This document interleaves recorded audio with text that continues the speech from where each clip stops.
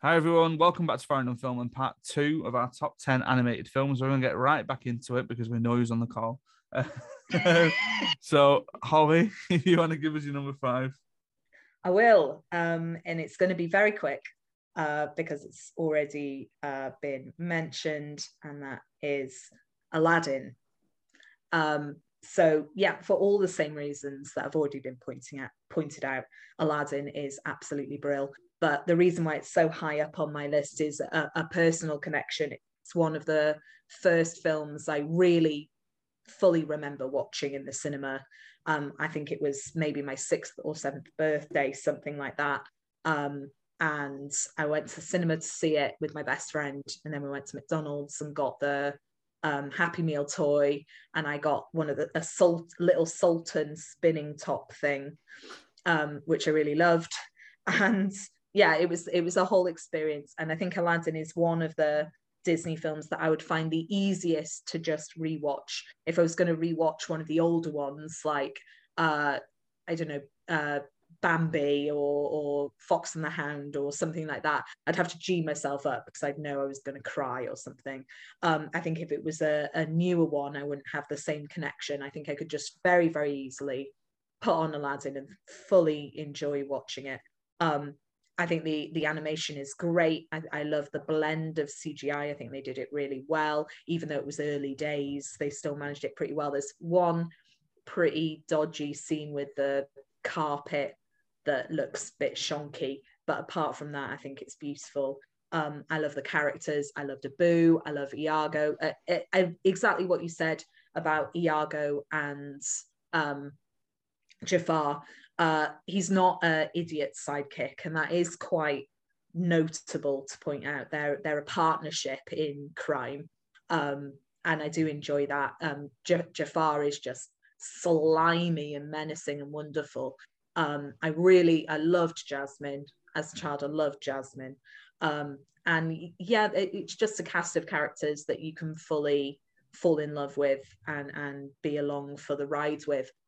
One thing that bothers me sometimes in children's films or family films is that idea that at some point the lead character is going to do something bad, and then the second half of the film is going to be the character finding a way to apologize for it. And often we spoke about this a lot when we talked about Hercules. Often I don't think that's very earned. I don't think you see the character making that mistake coming up because it's not in their character to make that mistake. And then making that mistake, usually like doing something greedy or not giving someone credit for something or forgetting about someone. It's not in their nature to do it. So when they do it, it jars. And then I don't enjoy the rest of the film as much. I think Aladdin nails it in that it was Aladdin's nature to do the thing that he does mid-film that makes everyone dislike him, because of his background and what he's gone through and how much he's had to hustle in the past. So it makes sense to me, and I think it's where Disney did it best. Even with your top 10 choice, Ollie, Ratatouille. I really love Ratatouille, but that little moment where the chef gets a little bit too famous and he like brushes off his girlfriend after he's been like so enamored with her. It just rankles a little bit, and it's hundreds of films do it, hundreds of them do it, and it always jars for me. But Aladdin does it well. So yeah, Aladdin is fab. I won't go into any more detail because everyone knows the story and you've already spoken about it, and I agreed with everything you said. Okay. Fair. My number five, going back to the Renaissance well, once again, Tarzan. It's, to me, it was just at that point in my life, 9 years old now, where I'm really getting into films and I'm really getting into the kind of different things that Disney were doing. And this was just that kind of combination of superb animation, comedy, full-blown action film, I would say. And as I said on the Renaissance podcast, Phil Collins did not need to go as hard as he did on that soundtrack, because that is one of the greatest film soundtracks ever. and I'm still listening to it today. Strangers Like Me, Son of Man, You'll Be in My Heart, all that kind of stuff. Absolutely fantastic. I think it's got, as well, giving me memories of the video game. I remember playing the video game for PlayStation 1. The whole thing of like Sabor, and can you defeat Sabor with a spear and all that kind of stuff. And I'd love to see it actually very similar to nowadays, like Spider-Man games, where like if you were Tarzan just swinging through the jungle and then having to go off and do different missions and side missions and things like that, that would be pretty mint, I'd say. But yeah, Tarzan for me, well up there with one of my favorites. That's why it's my number 5. Ollie? You have convinced me massively with the soundtrack as well. Like the way you explained it when we talked Disney Renaissance, that was like, that clicked something for me. It was like, you know what, yeah, I do actually just straight up love this soundtrack. Like, yeah, it's great. Absolutely great. Yeah. What's your number 5? My number 5 is my favorite Pixar film, not the best. Okay. Spoilers, kind of. My favorite Pixar film, my number 5, is The Incredibles. Because, again, talked about Brad Bird animated films before, or Brad Bird directed animated films. Incredibles just kind of does everything. It's an action film, and it's a proper act. You're talking about Tarzan being an action film, and I agree. Incredibles is just a straight up like Bond film almost. They even get the Bond vibe with Michael Giacchino's excellent score. He's like quickly cementing himself as like my favorite new composer. Michael Giacchino is unbelievable. The characters in this are really funny. I love how they have been drawn like their characters and how their powers mimic their supposed personalities. Mr. Incredible is big and strong because that's what's expected of the dad. Mrs. Incredible has got to be everywhere at once, so she's elastic. Violet is incredibly shy and likes to keep people away, so she has shield abilities and likes to keep herself invisible. Dash is a hyperactive child, so he can run around really fast. Lucius is the coolest person on the planet. He is an Iceman. Enough said. Like, the powers just perfectly emulate everything, and I love the build-up of the story. I love the villain. Syndrome is probably the best Pixar villain. Like, I'm open to suggestions there, but Syndrome, very fascinating backstory.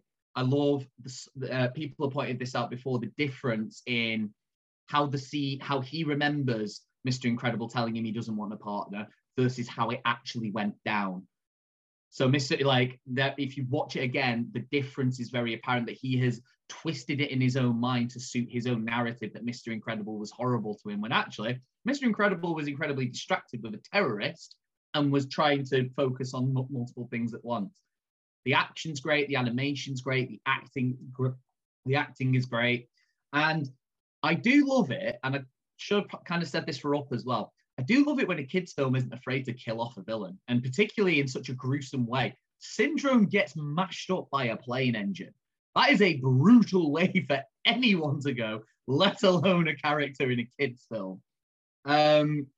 It focuses a little bit too much on Mr. Incredible at the beginning, I think. Like, this film was marketed as a superhero family, but I get that he starts off like that, and he's going to No Man is an Island, which is a play on No Man is an Island, because he's treating himself as an island. Oh, symbolism, get it? Edna Mode, one of the funniest characters in Pixar, behind Doug, voiced by Brad Bird, is hilarious. Her showing off the different suits to Helen is one of the funniest things I've ever seen, because Helen looks horrified as her suit is having rockets launched at it and everything. And it's not afraid it doesn't pull its punches. You see Mr. Incredible emotionally broken because he thinks his family has been killed because the plane has been shot down. And Syndrome is just so vindictive and nasty in that moment. It is amazing. It just gets everything done. It just covers absolutely everything you would want a film to cover. And the sequel got a lot of bad flack. I actually love the sequel. I think the villain in it gets a lot of bad flack, but what I love about the villain is that I would argue the villain in Incredibles 2 is the best rendition of Lex Luthor we've ever had. Genius level business mogul whose primary beef against superheroes is that they make humans lazy and they make humans dependent on heroes, and people end up getting hurt because of that opinion. That's the best rendition of that Lex Luthor archetype that I've ever seen in film. Because the Gene Hackman one is a bit kooky and fun, and he's just a greedy real estate mogul, as is he who shall not be named in Superman Returns. But Evelyn Dever in Incredibles 2, great Lex Luthor. But the first Incredibles film, that was the one that I remember got me back into Pixar, and I was just watching on loop again and again, because it was a great spy film, it was a great action film, it was a great comedy. You just had everything. It was such a good catch-all film.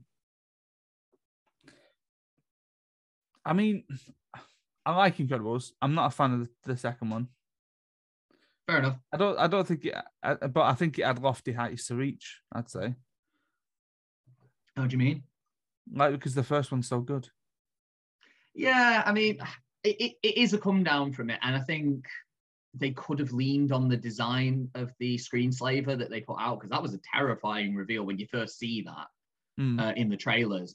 Even if they just made that the actual costume and you'd seen it again and again, like, that would have been better.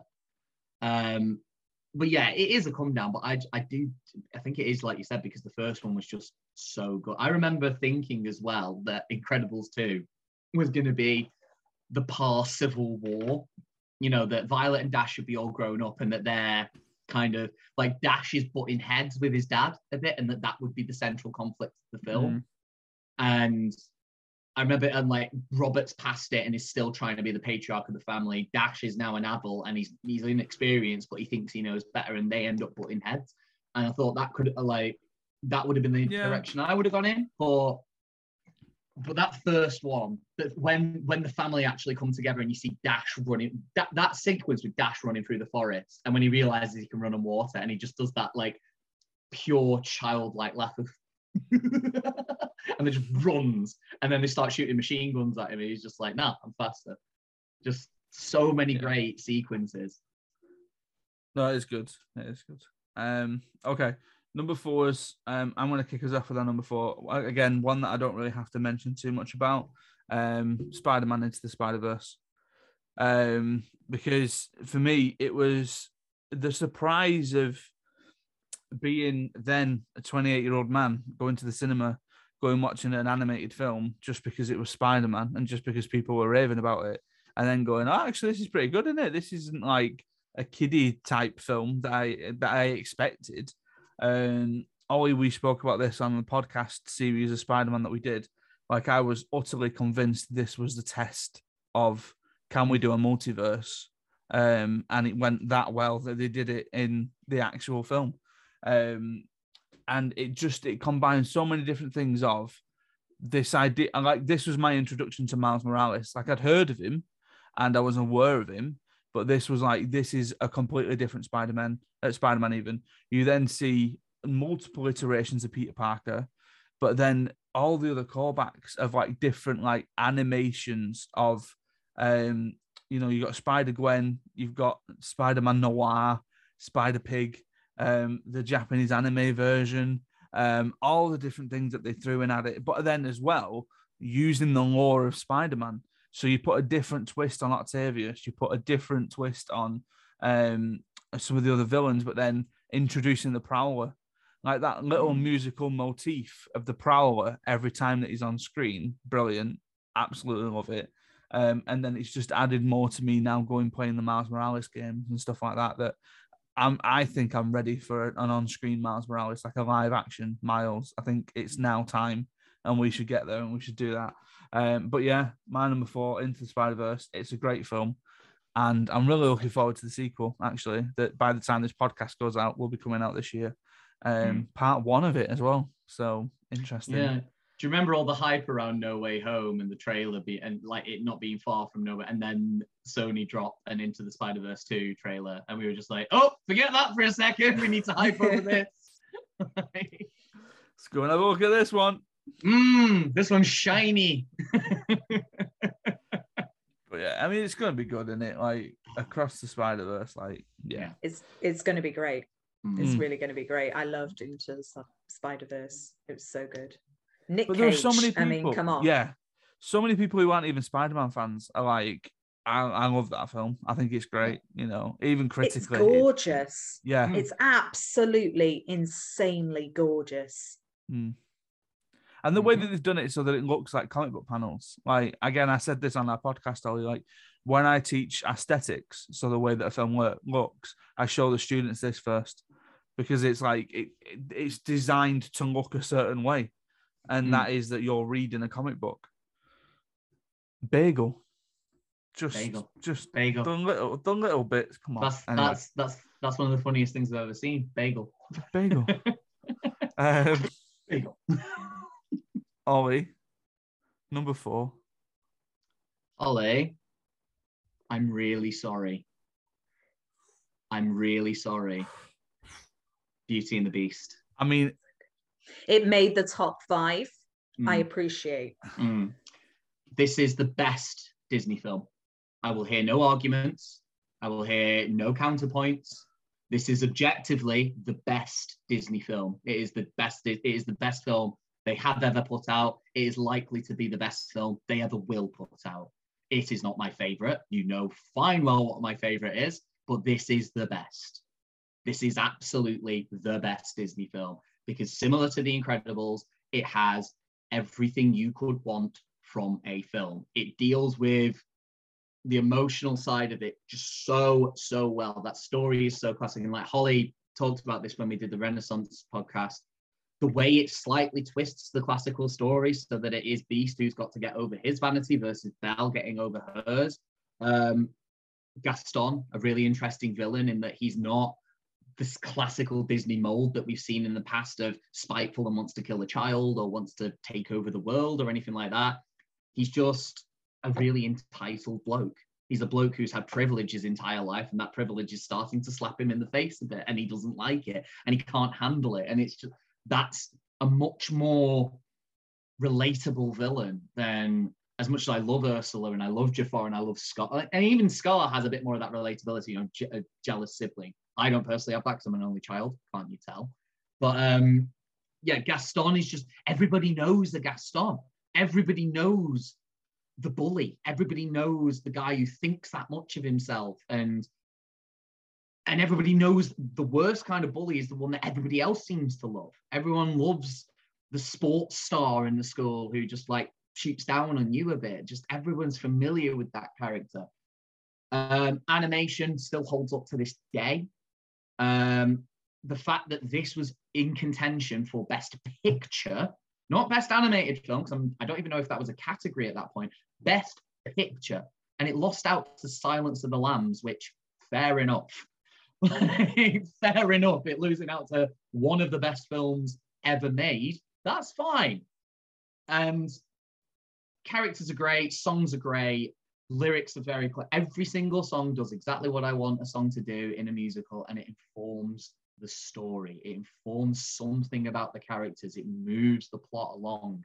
It conveys emotion that talking about it just wouldn't be enough to adequately get across what is being shown to us right now. And it's a flawless film. I can't. The only criticism I ever hear is that Belle is a bit too perfect. But I think, like I've said in the past again, I think people have that criticism against Belle because other characters have come along later and done it in a much more kind of jarring way, where it's like, oh, they are perfect and there's nothing wrong with them, and that's a bit, no, I can't be doing with that. Whereas Belle, as far as I'm aware, there's not really any characters done like her before. And she isn't like prim and proper and perfect. She is quick to anger.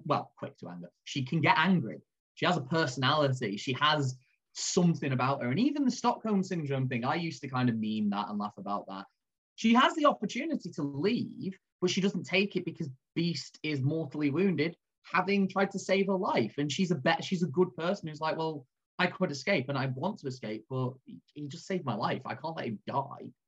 And because you can't tell how much time that film occurs over, you can believe that there's like snippets that you don't see where, you know, the romance blossoms quite naturalistically. They do kind of ruin that in the show. The show gives you much more of an indication that it's happening over maybe a week, whereas the film could be happening over like a few months. And that would, in theory, be enough time for this relationship to kind of blossom out of where it starts. And yeah, started subverting expectations, perfectly animated, songs are perfect, characters are perfect. What more can I say? I'm going to spoil my list and just apologize now that it's not on it. Shame. Yeah. Shame. So you don't need to apologize to Holly that it's only number 4. It's just not on mine. So get on your knees, Farron. I don't blame you one little bit. It's about our favourites, not the best. I'm expecting full judgment for my 3 and 2, by the way, which is full judgment. You're gonna get it. You're gonna judge me very harshly as well. Because it's Minions and Despicable Me. No, it's not. God, I remember Gemma saying that in her top 10 films of all time, and she had Despicable Me at 10, and that was the only animated film she had on there. She had Minions at 10. It wasn't even Despicable Me, it was Minions. It was Minions. Yeah. Are you sure? Yeah. Okay, that's even worse. God. Right. Because the thing about Beauty and the Beast, it's not left my head since me and Amy went to watch the stage show. Because the stage show was unbelievable. The stage show is incredible. Like, when they did Be Our Guest, I was like, oh my God, I have never seen all of this stuff moving as quickly as it was. All the staging to it, the amount of people that came on, you know, and then we had champagne blown in our faces. But yeah. We didn't have it quite like that, but I did it as an amateur show. And by the final night, because people, like, word had got round, we got a standing ovation for Be Our Guest at the beginning. So the guy playing Lumiere, you hear the da, da, da, Mesdames et Messieurs, standing ovation at that point. Like, because they knew what they were about. And like, yeah, it was an amateur production. We didn't look, but we had champagne bottles appearing from the side. We had everyone kind of coming on stage, and just, that was my favorite show I've ever done. Probably will be topped by when I finally get to be the lead in May. Come and get tickets. But yeah, like, it is an incredible stage show because it's an incredible film. Oh, I said this afterwards, and it is just a nitpick. They should just have intermission straight after that. Why we have to have the Beast sing a really sort of dour song afterwards is a little bit, yeah.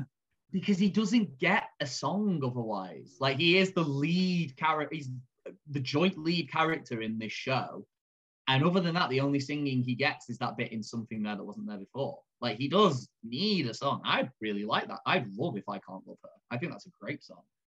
I was just like, oh, I'm ready for intermission now. Oh, wait a minute, Beast's coming back on. Like, do you like the song that sounds like I Will Always Love You by Whitney Houston that Belle sings to Maurice towards the end? No. She literally even goes, and I... And you expect it to go, yeah. Wrong show. We're here for the wrong show. What's happening? You're white. You can't sing Whitney. What are you doing?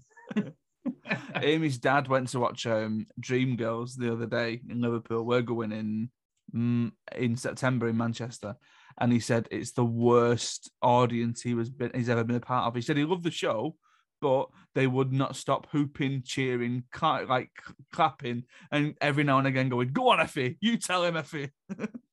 It's like, come on, be respectful. But that'd annoy me. Yeah. Right, number 4 for Holly then. Lion King, number 4. Lion King is great. I couldn't decide which one should be higher, Aladdin or Lion King. I think I have a slightly more personal connection with Aladdin, but Lion King, I think, is objectively better. So they danced around. I also had Ghost in the Shell in there for a while, and then I was like, nah, boot it out, and need more Disney. So that should have been in my honorable mentions. It was literally there until right at the end, and then I scribbled it out and put Lion King in. But yeah, we spoke about Lion King in the Disney Renaissance podcast and the 90s podcast. So we've talked about it a lot here. I think the thing I would add is that what I was saying about How to Train Your Dragon 2 and the fact that I was drawn into the film by the shots of them flying together. I think that's the same thing you get with Lion King and the opening of Lion King, the shots of the sunrise and then swooping over the plains and seeing all of the animals are breathtaking, very difficult to describe because they are iconic now, as they should be. And elevated animation and what we should expect from animation so much. I often think, you know, as someone who's studied film a little bit, like what would you say is your favorite ever scene from a film, your favorite ever shot? And I'm always like, oh, what would I choose? What would I choose? And actually, you know, I probably say the sunrise in The Lion King as the best opening of a film ever. Everyone knows the story, everyone knows what makes Lion King fantastic. I haven't seen the live action, not the live action, the CG one, the remake. I don't intend to. Not to be bitter that it was made or anything, but I just don't need it. I don't need it because The Lion King is perfect. It's absolutely perfect. It's gorgeous. It's timeless. It's wonderful. The music is great. The characters are so funny and so lovely. So if by some ridiculous, awful tragedy you have not seen the original Lion King from 1994, get that done. I don't mind the CGI. I mean, it's nowhere near as good. Yeah, we've taught this. Like we said, what's the point? Holy kind of... Look, Lion King is not on my list. We've talked ad nauseum about how, as much as I love Lion King, I don't hold it in the same regard as most of it. And I accept I'm in the minority. It's George's favorite Disney film as well. And yeah, that's fine. But what's the point of the quote unquote live action one? It's got an uglier color palette because one of the best things about Lion King is that it is a gorgeous to look at film because the colors are so vibrant and rich, and you get color changes when Simba starts singing I Just Can't Wait to Be King. You get all the green smoke when Scar's singing Be Prepared. Use of shadows is fantastic. The emphasized movements, the unrealistic movements are part of what makes that film what it is. And you lose all of that if you're insisting on making this like realistic. I remember Jon Favreau saying, oh, Rafiki, in the opening shot, he can't hold Simba the way he does in the cartoon because a mandrill can't stand like that. And it just highlights, it's like, well, you're then missing out on the most iconic shot of Lion King because you're going for realism. And my question is why? What is the point? He still does it though. No, but he sits down. He holds him up, but he doesn't stand on his legs like and give you that full silhouette, because that silhouette is the thing that people are looking for in that shot. And it's little things like that, little and often, that just add up, and you're just like, no. Well, no, I didn't need this. They're doing a sequel, but they're not doing Simba's Pride. Apparently, it's a prequel about Mufasa's formative years. Oh, for God's sake, yeah. No, but I think that would be interesting because then we have no frame of reference to then go in and judge it. Yeah, but it's just going to make Scar a purely sympathetic character again. It's like, oh, look how troubled he was in his background. Scar, like, we got that from the film. We got everything we needed to know from the original film, that Scar is just a bitter younger brother who is cleverer than Mufasa. Fantastically voiced by Jeremy Irons. Yes, perfectly voiced by Jeremy Irons. And I love Chiwetel Ejiofor. I've got his name right today. Yeah, whatever you said on the Spider-Man podcast was not his name. You said something like jelly, and it was not happening. Yeah, I specifically did say I probably got this right, but I love him. He's a great classic Shakespearean actor. He ain't Scar. He's not Scar. Yeah, his Be Prepared is the down. Is a sort of dour moment of that film. It's absolutely awful. And just that entire film is just ugly because they're accurately getting across these colours of just dust and rock, and there's not enough green there, and the sunlight is so harsh for most of the times where you see someone. You don't get the shadows when Mufasa gets killed, which make it such an intimidating scene. Like, I don't have a gigantic moral issue with remaking classic films. There are some I'll choose not to watch. There are some I'll watch. There are some that are great. There are some that are okay and some that are terrible. It doesn't bother me that people remake films, but there has to be a reason to remake it. And even if that reason turns out to be bogus, that's fine. But I feel like the only reason to remake Lion King was to make some money by remaking Lion King. And that's not a reason. Like, I don't feel they put a new spin on the story, from what I've heard anyway. I don't feel that there was anything important extra that they had to add. I've talked before about how I really liked the remake of Cinderella, because the thing that they could add was completely different gender politics. Like, the prince is an actual character in the remake of Cinderella, a sympathetic one and a nice one. Cinderella is more of a person who makes more personal choices rather than being passively led through something. You don't have to love that film. It's not a classic, but there was a reason to make it, and it makes sense. I just don't understand the reason to remake Lion King, and I didn't understand the reason to remake Aladdin either. I understand why they remade Beauty and the Beast, because they just wanted to give the Beast a bit more backstory, but I don't like it. But at least there was a tiny bit more reason for that one. So I just don't want to watch them. If there's a reason they're going to add something, they can take something away.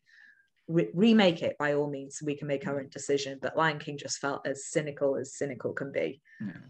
Fun fact with Lion King as well. One of George's favorite film, but I tease her relentlessly for this. She misunderstood Mufasa's lesson to Kid Simba. You know, where he's taking him around. It's like everything's in the circle of life, and Simba's like, "But Dad, don't we eat the antelope?" And Mufasa's like, "Yes, Simba, but let me explain. When we die, our bodies become the grass, and the antelope eat the grass." And it's this really nice metaphor for, circle of life. Georgia took that as grass is made of dead lions. So everywhere that you have ever seen grass, there are lions that died there to allow that grass, or that we've been importing grass from Africa where all the lions live, because lions keep dying over there and making all this new grass. Yeah, amazing. I thought that was a fun thing to share. She's gonna hate me for that, because she could probably hear me downstairs. I will. The best of the live actions is, and probably always will be, Jungle Book. Yeah, I agree. That's really good, And I said, as well, as a counterpoint to Lion King, like, one thing that Jungle Book had going for it that Lion King just doesn't, and makes Lion King a bit pointless. You've got an actual human character with the animals in Jungle Book, and it kind of offsets it in such a way. Yeah. Whereas in Lion King, it's just this weird quasi realistic retelling of the Lion King, where you lose all of the fun animation that made Lion King as great as it is. Yeah. Right.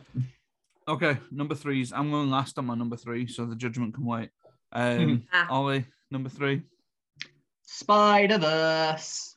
Nice. I have seen this film once, and Georgia fell asleep watching this film, and I fell in love with this film. It is, I'm looking at my list now, it is the highest rated film I have that is not owned by by Michael Ratt.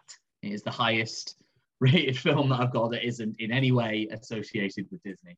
And it blew me away how they could get that much content into a film.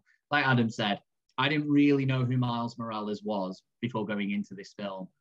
And it just encapsulated. I love the parallels as well. It probably is a deliberate choice from Marvel, but the fact that, he has this uncle character who weirdly is a stand-in for his father, even though he's got both his parents, but he is just someone who he can talk to.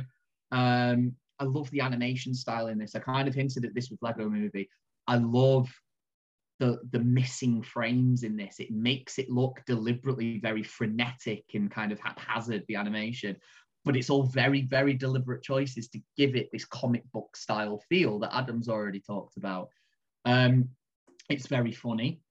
I love that they have the balls, frankly, to just kill off this universe's Peter Parker, voiced by Chris Pine, of all people. I love how brave they were with the villain choices in this film. They don't go for your obvious ones. Green Goblin is nowhere to be seen. Doc Ock, you get an absolute rug pull with Doc Ock, with Catherine Hahn, who is very, very slowly and steadily becoming a new queen for me. Everything I'm seeing her in recently, she's just absolutely killing. She kills it in this. She kills it in WandaVision. She's fantastic in Step Brothers. I love her in Bad Mums and Bad Mums Christmas, for God's sake, because she's just Parks and Rec. She Parks and Rec. Oh my God. Oh my God, she's amazing in Parks and Rec. Yeah, absolutely. Great shout out. Like, she has this air of just unabashed confidence about every performance she gives. And she looks like she's having the time of her life. And here, she sounds like she's having the time of her life. And I should have seen that this was Doc Ock, because she's got her octagonal glasses and the room is an octagon. And you even see one of the little tentacles, but because it's more flappy and like actually tentacle-like. But like, you get Scorpion in this, you get Tombstone of all people in this, and you get the Prowler because of the Miles Morales link. And the way it calls back to other Spider-Man films that we love, the way it just like explodes in terms of imagination all over you to give you Nicolas Cage as Spider-Man Noir and John Mulaney as Spider-Ham, who just, everything he says makes zero sense. Like, what's the comment he makes about his hand? It's like, my hands are clean, but they're not dry. Yeah. And it's like, why did you say that, you weird creature? Like, what? I can sing, I can dance, I can do this with my pants. Yeah, and just, it's just so bizarre, and just, it's its own beautiful. I do get, like, Lord and Miller do have just a vibe about that, but like, it feels very Lego Movie to me, this film, and I mean that in a very good way. Like, I love Lego Movie, and it, like, they all have that very distinct kind of humor where it's just, and if Mitchell's versus Machines, I know I need to watch. If this is anything, if that's in the same vein, I know I need to watch that film, because if it's anything like Spider-Verse, I'm just gonna be like, yes, inject it directly into my veins, please, because Into the Spider-Verse even managed to work in the meme of the two identical Spider-Men pointing at each other. For God's sake, that's hilarious. And they're just screaming at each other and barely move. It just, And I don't know, like, I have no reason to deny Adam's theory of this being a test for the multiverse. Like, it strikes me as something that Marvel probably would have tried anyway, but I think this was almost Sony being like, yeah, we can make a good Spider-Man film too, guys. Just don't forget us. Just FYI. Just FYI. We did it with Raimi.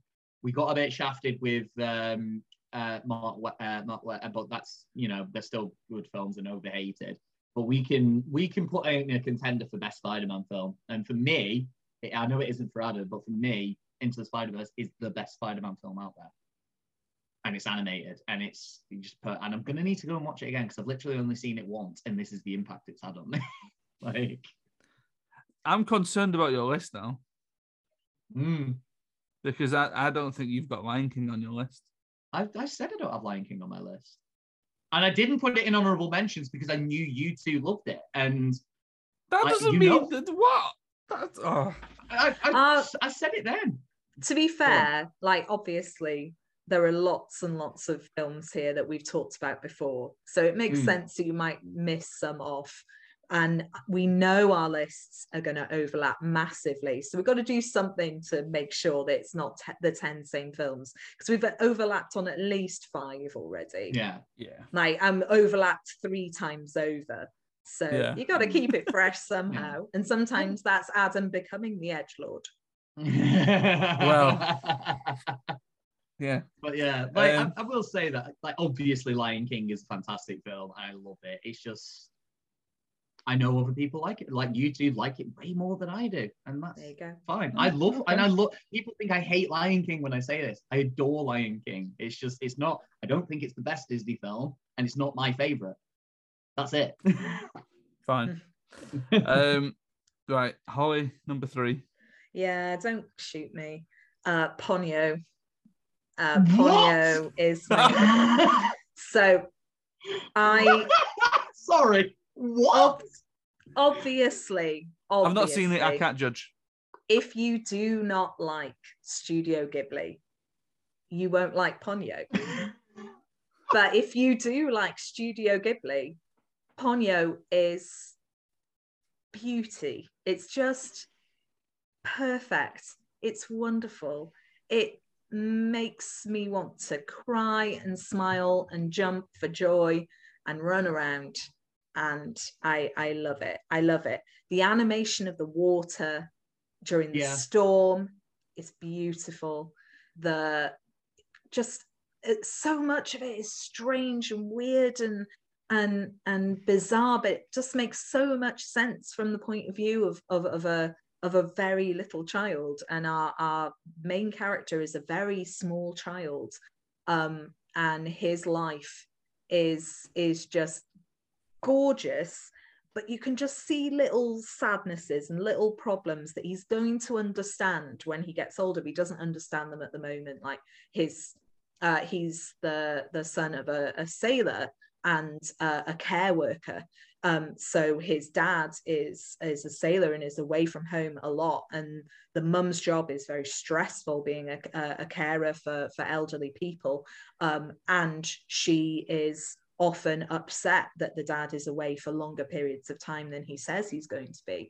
And so there's that going on in the background, and a tiny little bit of kind of family strife that he doesn't understand yet. But as an adult watching it, you can kind of see that he's going to slowly understand. And that adds another level to it. The story is a little tiny bit Little Mermaid, teeny tiny bit. So we have a sea creature called Ponyo, who wants to be a human and come to the land and be free, and falls in love with a boy on the land, except that they're both four, and their love is just this really, really sweet brother-sister friendship type love. And it's just magical. It's so magical.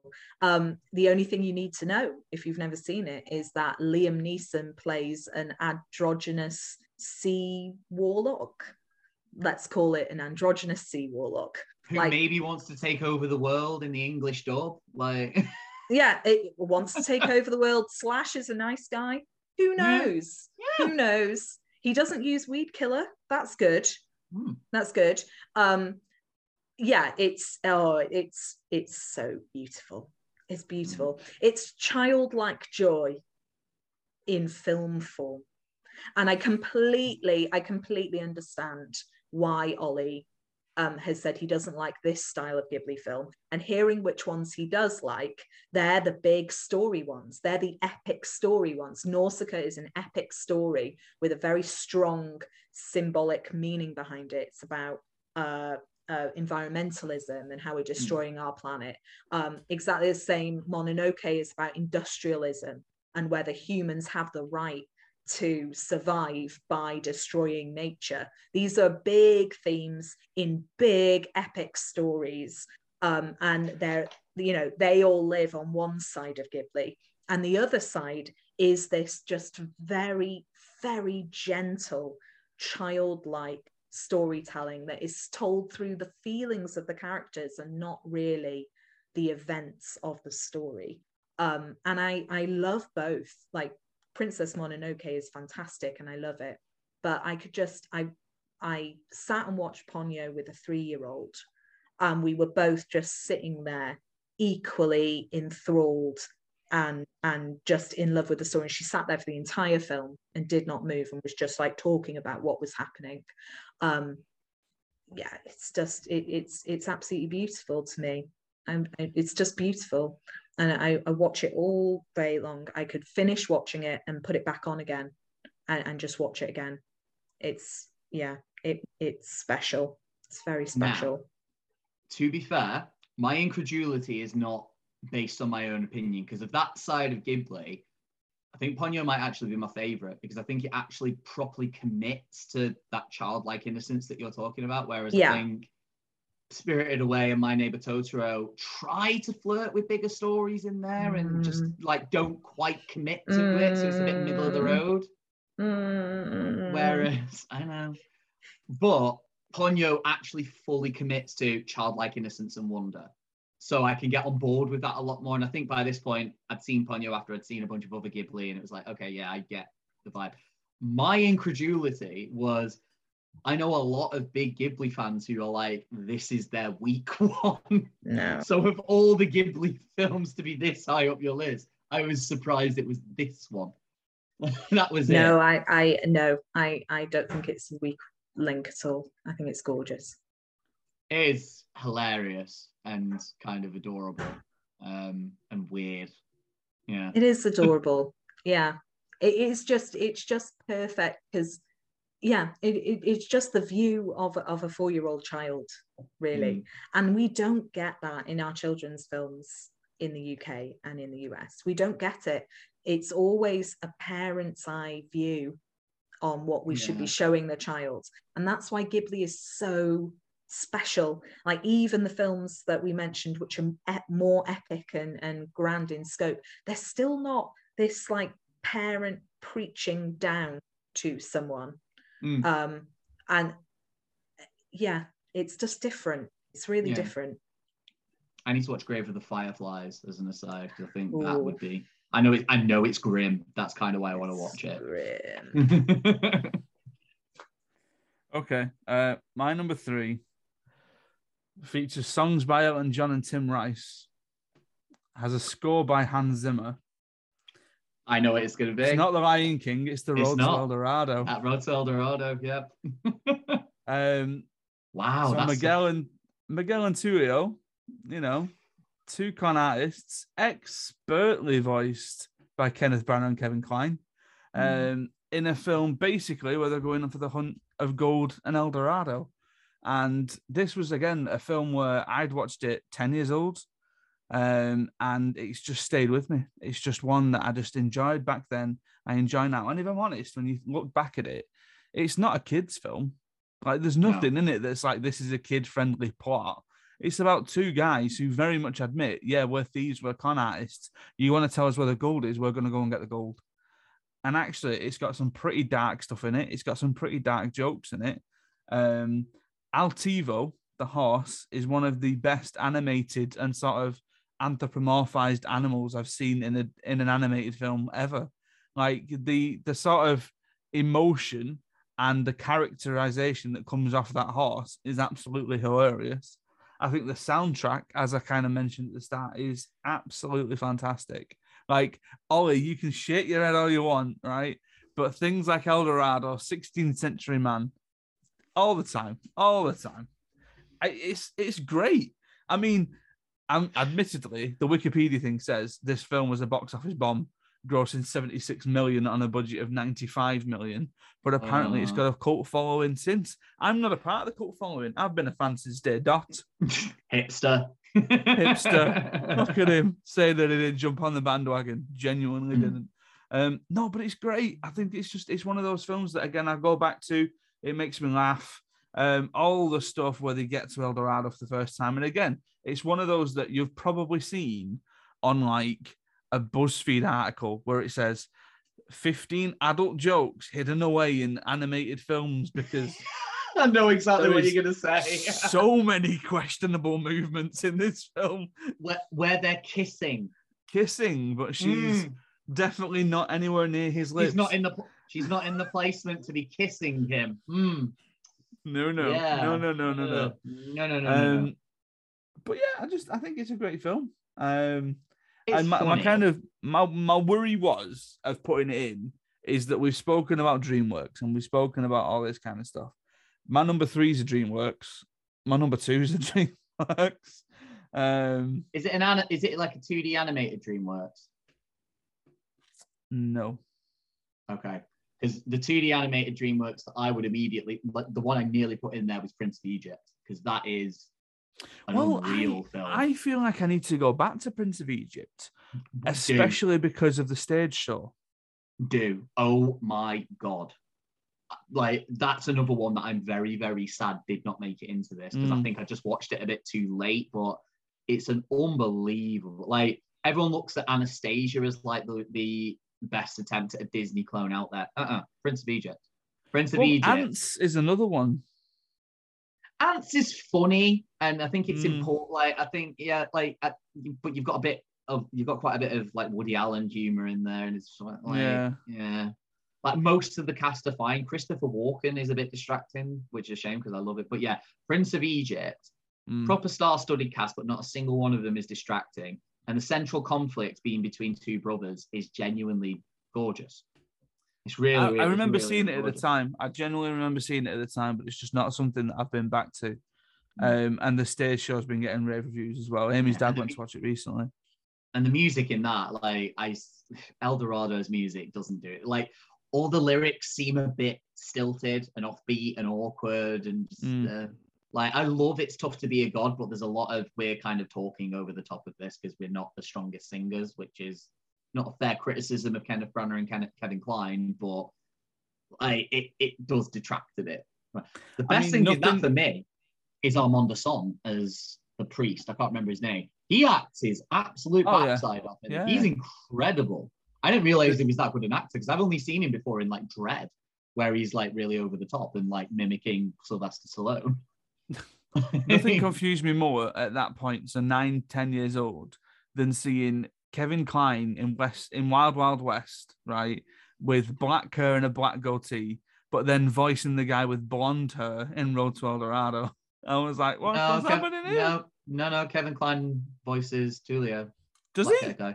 Yes, 100%. I'm getting something else confused then. Kenneth Branagh. No, Kenneth Branagh. Kenneth Branagh in Wild Wild West. Because they're both in Wild Wild West, actually. That's the point. Yeah, that's where I'm getting it confused. This is again where I'm getting it confused. Kenneth Branagh in Wild Wild West has black hair, black goatee, but then voices the blonde one. Yeah, that's where I got confused. I mean, if we ever do a worst films podcast, Wild Wild West has got to be up Wild there. Wild West. Please, can we do a worst films podcast? Please. That would be really good fun. Please. Yes, we can. We will do that somewhere down the line. Right, number two. Holly, you're number 2. My Neighbor Totoro.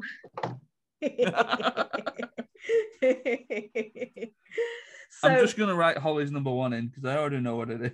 Everyone knows what my number 1 is. That makes up for it, but my God. No, My Neighbor Totoro is so beautiful. It's so beautiful. It's got for me, it's got the beauty that Ponyo has, but then you can tell the story is more personal. So it's semi-autobiographical. The director, Hayao Miyazaki's mother was in hospital with tuberculosis for like a long time when he was a child. And he's telling the story of what his childhood was like. He said in an interview that the reason why he didn't make it a young boy in the story is it was too painful. It was too painful because it was too real for him. So he made it 2 girls in the story as the main characters. And that was the only way he could kind of get through making the film, because it was exactly how he felt when he was a young kid and he was going to visit his mum in hospital and not really knowing and not really understanding what was going on. So the story of My Neighbor Totoro is that 2 young girls and their dad moved to the countryside, like the deep countryside in Japan, and their mother is in a hospital or a hospice, something like that. We get a general idea that she's very seriously ill, and the dad is trying very hard to make life for the girls really happy and joyful, but he's not really feeling it because he's obviously going through something horrendous. But the little girls don't understand that because they're way too small, and they put us as the audience in the position of the children, that we also feel something's wrong, but we don't quite know what it is. And the children start processing this by seeing a giant monster thing in their garden. like Ollie's rolling his eyes at me as if the idea of this is as if his judgment would affect you at all. Of possibility. We've been spent the entire couple of hours talking about talking animals, Ollie. So wind your neck in, all right? Wind it right back in. So yeah, the name of this monster, this animal, is Totoro, which is very close to the Japanese word for troll. So it's the little girl mispronouncing the word troll. So she sees this Totoro, and then she sees other magical creatures in the garden, the younger girl, and then her slightly older sister sees them as well. And they are they have fun with them and they have adventures, but then the little girl goes missing because she feels that she's sensed that mum's not going to come back and has decided she's going to the hospital to see her mum, but she's 4 or 5 and she doesn't know where the hospital is. She just runs away to go to the hospital, and so the older girl has to go find her and use the help of the magical creatures. I'm transfixed when I watch this film. I'm just transfixed. It's just such a perfect telling of a story from a child's point of view. I've never seen a better one, not even close. Like Ponyo is beautiful and cute and from a child's point of view, but there are still a lot of adults in the Ponyo, and there's like a big section at the end where the adults are discussing what's going to happen to Ponyo and the little boy. And so there is an adult's point of view in Ponyo as well, and I think that's a good thing. But there is really no adult's point of view in Ponyo, in My Neighbor Totoro. It's just the little girls, and in particular the youngest girl. And when the point of view swaps to the slightly older girl, it's really interesting because you can see that she understands a tiny bit more, but she's still trying to hold on to being a small child because it's comforting. It's comforting in this horrible time she's going through. I much like we said about Inside Out, showing a film to children to help them understand how to talk about their emotions. I think for young children going through some kind of trauma, My Neighbor Totoro is the perfect film to show them. And yeah, I understand why it's not for everybody. That style of animation is very different from what we're used to. But if you like any of the other Studio Ghibli films, there's a reason why Totoro is the symbol for the studio. There's a reason why Totoro is everywhere in Japan and in many places in the UK as well. There's basically a Totoro floor in Affleck's Palace in Manchester. I mean, yes, it is now appropriated by people who are edgy hipsters to say this is the only proper children's film, down with Disney, blah blah blah. Not on board with that, but I think it's one of the most beautiful and moving films I've ever seen. Not just animation, just straight up. Nice. I will have to go and check some of these out because I've not got around to them. Okay, my number 2. I'm going to take you back to 2005. I'm going to paint you a picture of angsty 15-year-old Adam. Right? These are my top 10 films of 2005: Hostage, Sin City, Kiss Kiss Bang Bang, War of the Worlds, The 40-Year-Old Virgin, Harry Potter and the Goblet of Fire, Saw 2, Rent, Batman Begins, and Madagascar.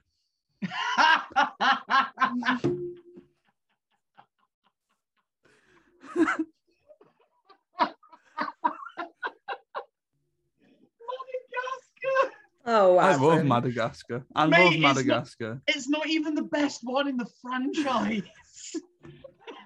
But I love it. Honestly. Madagascar 3, I would have as one of the most underrated films ever because the colours are great. And Frances McDormand's performance in that as the villain is one of the funniest villain performances you will ever see. Madagascar is a great film, but your second favourite animated film of all time behind the film we all bleeding well know exactly what it's going to be. That's the only animated film you're saying is better than this. Yeah. Yeah, Wow. Because hi, Mr. Hunchback. Allow the man to speak. Well, I mean, I'm going to speak and then I'm going to find a pillow while Ollie talks about Hunchback for his number two. So, it was just honestly like me and my mate Daniel, right? We've been friends since about 2004. All of the films that I just listed, we watched together, through nefarious means, as you do back then, especially Sin City. But this was like the jokes just start as soon as the film starts, like monkeys who are intelligent and then they escape the zoo with the main characters. And then when they get pulled up by the cops, they go, if you have any poo, throw it now. Just absolutely every single time will get me. An old lady with a bag bashing Alex the Lion because he roared at her in a certain way. Running up, like Marty the zebra running away from Alex the Lion and saying sugar honey iced tea. Like sugar honey iced tea was code word for every other swear word. Never mind just the one that it means, Oh, see, Holly's like not the hipster version though. She knows. Oh, yeah. Sorry, I everyone who is listening and has no idea what just happened. Sorry, I just interrupted Adam midstream to say that the notebook I've been writing my list in actually has Totoro on the front, and I forgot that, so I just showed it to camera. She knows Very sorry. Better. It's okay. But yeah, no, Madagascar. Like I can get past the whole I like to move it thing, but other than that, it's just up there, clearly up there. And I just thought when we were talking about it, I thought no one else is going to mention Madagascar here, whether through quality or not. I love it. I think it's great. It's definitely one of the funniest animated films out there. I'll definitely give you that. It's stuff that makes me laugh. This is the thing. I will agree with you about the third one because I watched Escape to Africa, the second one, and I thought, but then Europe's Most Wanted, it's really hilarious. Funny. It's hilarious really the way they introduced the new Vitaly, the Siberian tiger, played by Bryan Cranston. But yeah, Frances McDormand as the animal control woman is the funniest villain I've ever seen in any film. The penguins are great. Even their film is pretty good. But I think as well, probably the reason why it's quite high up is because it's infected my friendship with my mate in that, we still say things like you didn't see anything and all that kind of stuff. So that's it, It does have a surprisingly heartfelt moment in there as well, where Alex has like locked himself away and Marty goes to rescue him at the risk of his own life. That is surprisingly heartfelt for a DreamWorks film.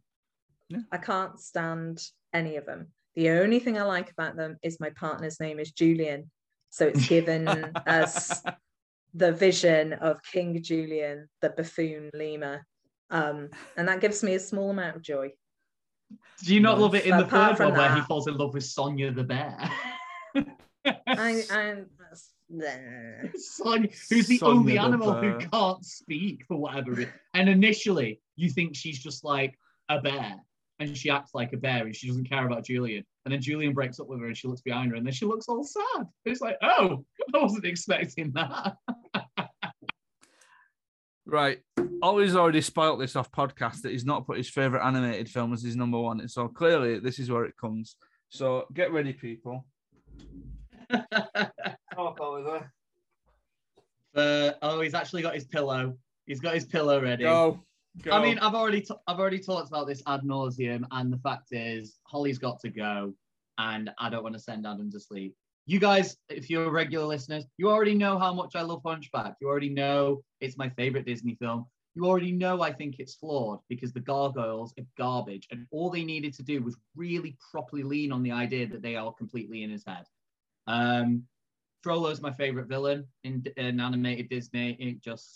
He had his villain song actually sings about his character rather than just being I'm a bad guy doing bad guy things. I think it's massively underrated in terms of its animation quality, its music.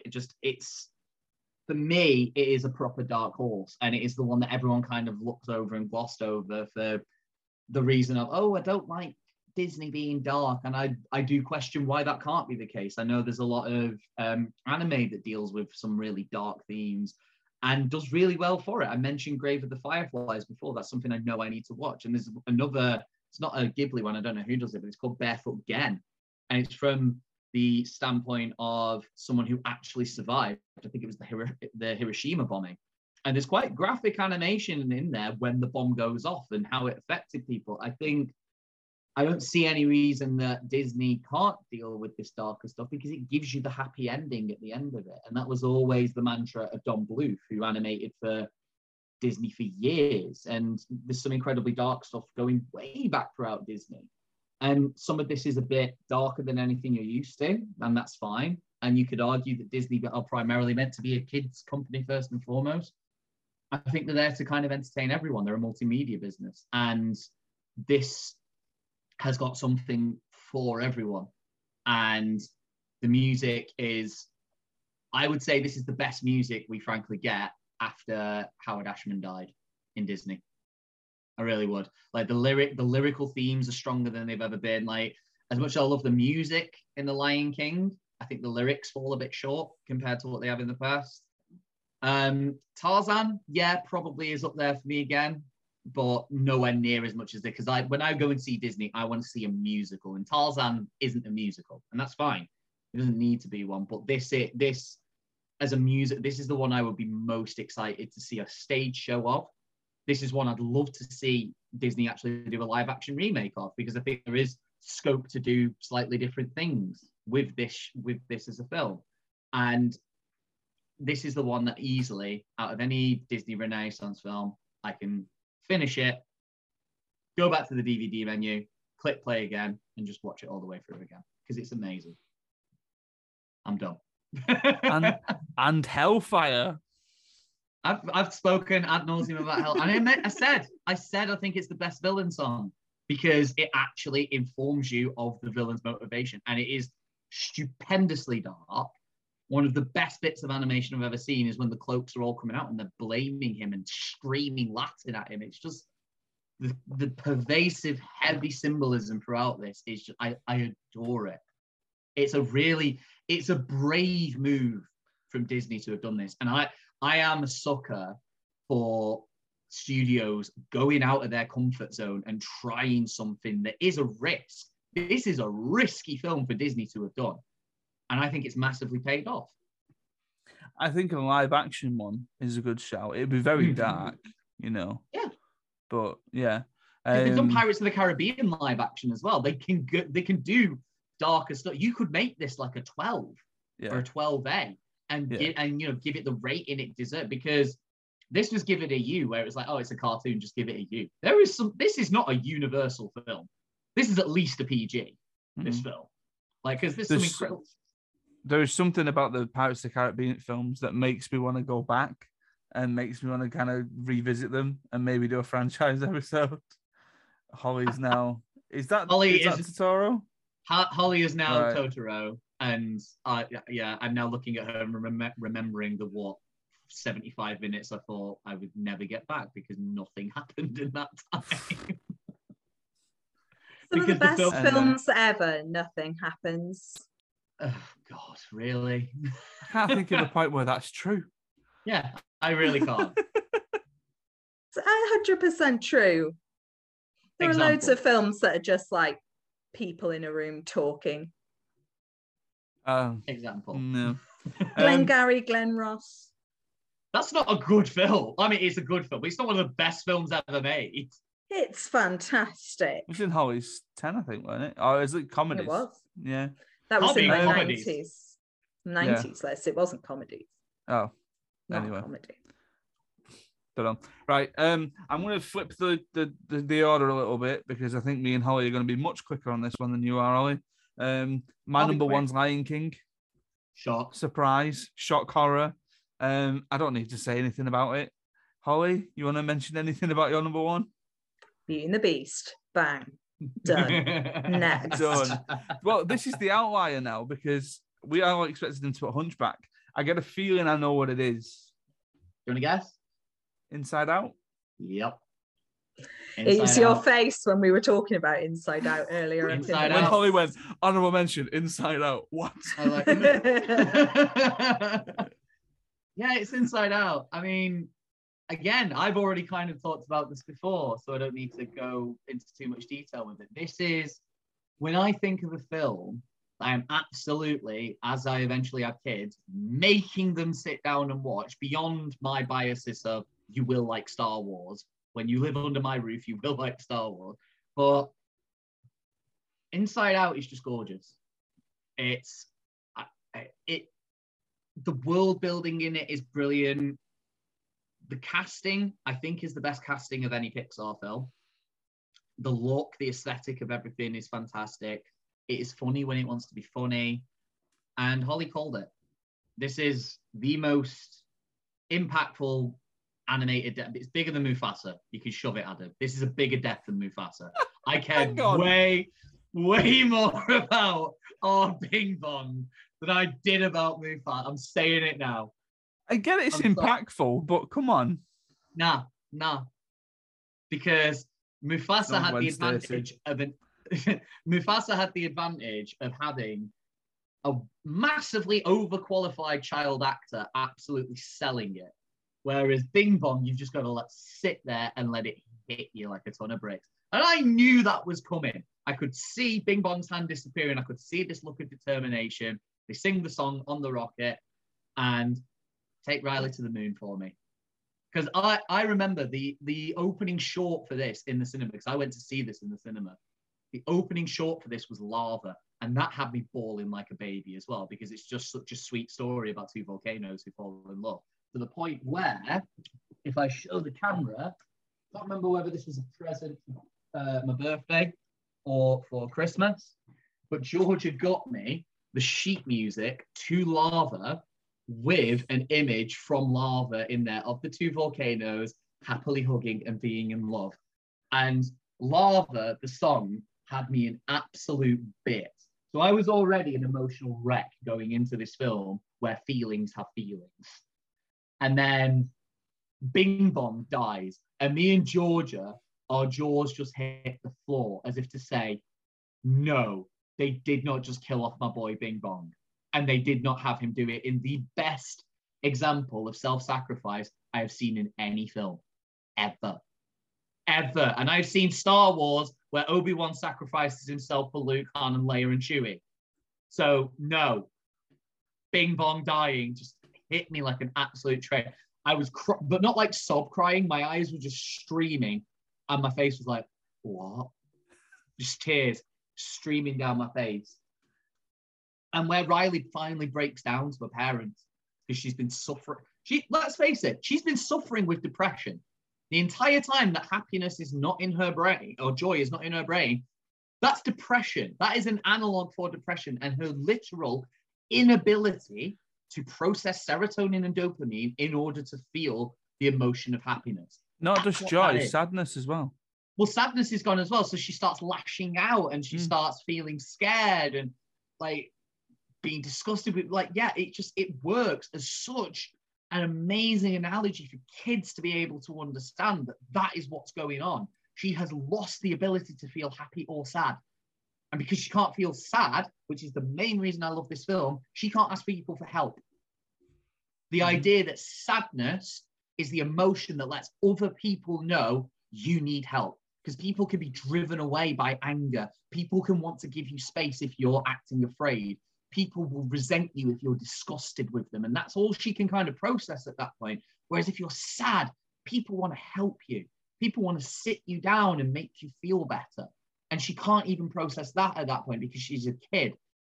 And the way they convey it, just the message of that, like I said, if primary school or like early secondary school ever do film studies, Inside Out should be absolutely mandatory viewing so that kids can understand and process the way that they're feeling in these scenarios that aren't their fault. And it's not, I love as well that they could have gone down the route of the parents being horrible about it and like being nasty to her. They were great parents and they did everything they could. And Riley's acting out because she's a teenager. And like where she loses her patience with a friend who's like, oh, there's this new girl who's great at hockey. And like, yeah, no. And the person, just every aspect was so clever. And the way they get across the idea of abstract thought, again, in a way that kids will understand, is perfect. And that bit where she breaks down at the end to her parents about how much she misses home. and you start getting emotional complexity, bittersweet memories being formed and stuff like that. And then the end credits where you get all of the different emotions. Side note as well, I love that Dad's lead emotion is clearly anger. And I love that Mum's lead emotion is sadness. I don't know what that says about their relationship where she's like the main emotion. And I also love the comparison as well of her emotions are perfectly in tune with each other.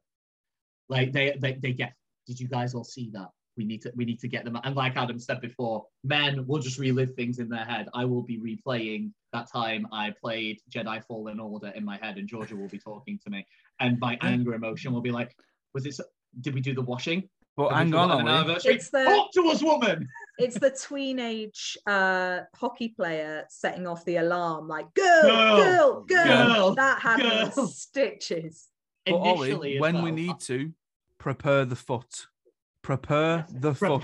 The foot is coming down. We're at DEFCON 1, sir. And they're like congratulating themselves. Good job, team. We did it really well. And the mum's emotions. Oh, that was a disaster. I was ready as well. And I'm kind of disappointed they didn't. I was so ready for the cat's for when they go into the cat, for there to just be no emotions. But there's nothing. There's nothing there that cats are psycho. I love cats, but I love them because they're psychopaths. But yeah, they just start, and then it like the one starts batting with the thing, and that's why cats just randomly freak out for no reason. But it's such an imaginative film. The way it deals with like the brain processing memory and emotion and everything like that, it's just Pixar doing what they do best, building this incredible world around this the premise that is so hard to get across to kids. And that's one of the reasons I didn't like Soul as much, is because I think they really fell short there. They did build this incredible world, but it wasn't really an analogy for anything that kids have got to try and understand. And it was a bit vague and wishy-washy. Here, the analogies were there. This is abstract thought. This is your subconscious. The islands of your personality are the different aspects of what make you, you. And as you get older, you might lose some of those aspects every now and then, but new ones will be formed in their place. And like the idea of memory being like things being forgotten over time, which I swear this Christmas McDonald's have ripped off with the imaginary friend that she puts into the cupboard and then brings him out because she feels guilty because she sees a little kid feeding carrots to his imaginary friend again. Like that is ripped straight off from this. And yeah, I genuinely think this is one of the most important animated films ever made, because I think it has such a good message for kids. So don't get me started on McDonald's. I bought a bag of carrot sticks, also known as reindeer treats, the other day, thinking, oh, that'll do for Christmas Eve. Best before the 23rd. Get out. What are you doing? Well, to be fair, I mean, unless Ruby's going to listen to this podcast, we're not at that point. The reindeer, they don't actually. No, we're not. We're never going there. We're not, because you never know. Okay. We're just lying to our children. Okay. Yeah, we're almost at the point though, Oliver, where we are on Home Alone and Pizza Day. So, for God. Very much looking forward to Friday. But wait, does Ruby know that Daniel Stern was not allowed to scream when that tarantula was on his face? Because if he did scream, the tarantula would have bit him. You wait until I tell it on Friday. Right, so you are going to remind her. What year are we in? 5th year? Yeah. You are going to tell her. You are going to tell her. Good. I was worried. I was worried she was going to. Good. I was worried she was going to. I would not be doing my job otherwise. Okay. In terms of crossovers, Coco from both of yours, Lion King from mine and Holly's, Beauty and the Beast from your two, Inside Out from mine and Ollie, and then the only one that appeared 3 times was Aladdin. So Aladdin. I'm happy to put Lion King there as well, because it is obviously an honourable mention. It kind of goes without saying it's an honourable mention. Not Madagascar. No one was too out of the box there. I thought we would get some like adult animated films and things, and we've all gone for family films and children's films. I think that's telling. I tried to do some adult ones. Like, I didn't think Ghost in the Shell, which you reminded me of, I probably wouldn't have put it anyway, but Akira was floating around there for me. And it's a bit like, and like, could I put in a Dragon Ball Z film like Battle of Gods, which is probably the best one? And honestly, because for adult animation, I'm struggling to think of much outside of maybe Ralph Bakshi's Lord of the Rings, which Mask of the Phantasm was floating around, but I needed to watch I had a it couple again. of Batman ones floating. Mask of the Phantasm, I remembered that, and that's like, Under the Red Hood's really good as well. Under the Red Hood, Dark Knight Returns, like 1 and 2. Yeah, there's some great Batman ones out there, but yeah, I think it's just Disney. Like Disney and Pixar just can't be beat. They can't be beat. And there's like apart from some Studio Ghibli. DreamWorks. What are the things we have to watch from each other's lists? So you two have to watch Mitchell's versus Michelle's. I need to watch Mitchell's. I don't think there's. I think I would say Iron Giant for you, Hall. Yeah. Yes. Definitely. Oh my God, Hall. Yeah. It's amazing. I've heard very good things, and I will have to watch it. Yeah. Zootopia. If you've not seen it as well. Oh, I know. I love Zootopia. Really love Zootopia. Yeah. I quite enjoyed Zootopia. What was the one I said? I definitely said one ads where you were like, I need to go back and watch it. Lego Movie. Was it Lego Movie? Yeah, it might have been like. Yeah. I swear there was one like after that was like way higher up the list. There was. Incredibles? Maybe The Incredibles. Because The Incredibles the name is perfect. Mm-hmm. Yeah, maybe. Because I know you love Spider-Verse. Yeah, I don't know. Yeah. Right, that's it from us then. So thank you very much, both of you, for your lists. Thank you very much for listening. We will see you next time. But as usual, if you want to support Firing on Film, go on to our socials at Firing on Film. Go over to our sponsor Raffle Tees for 15% off your order using the code FARAND. Stay safe, look after each other, and we will see you next time.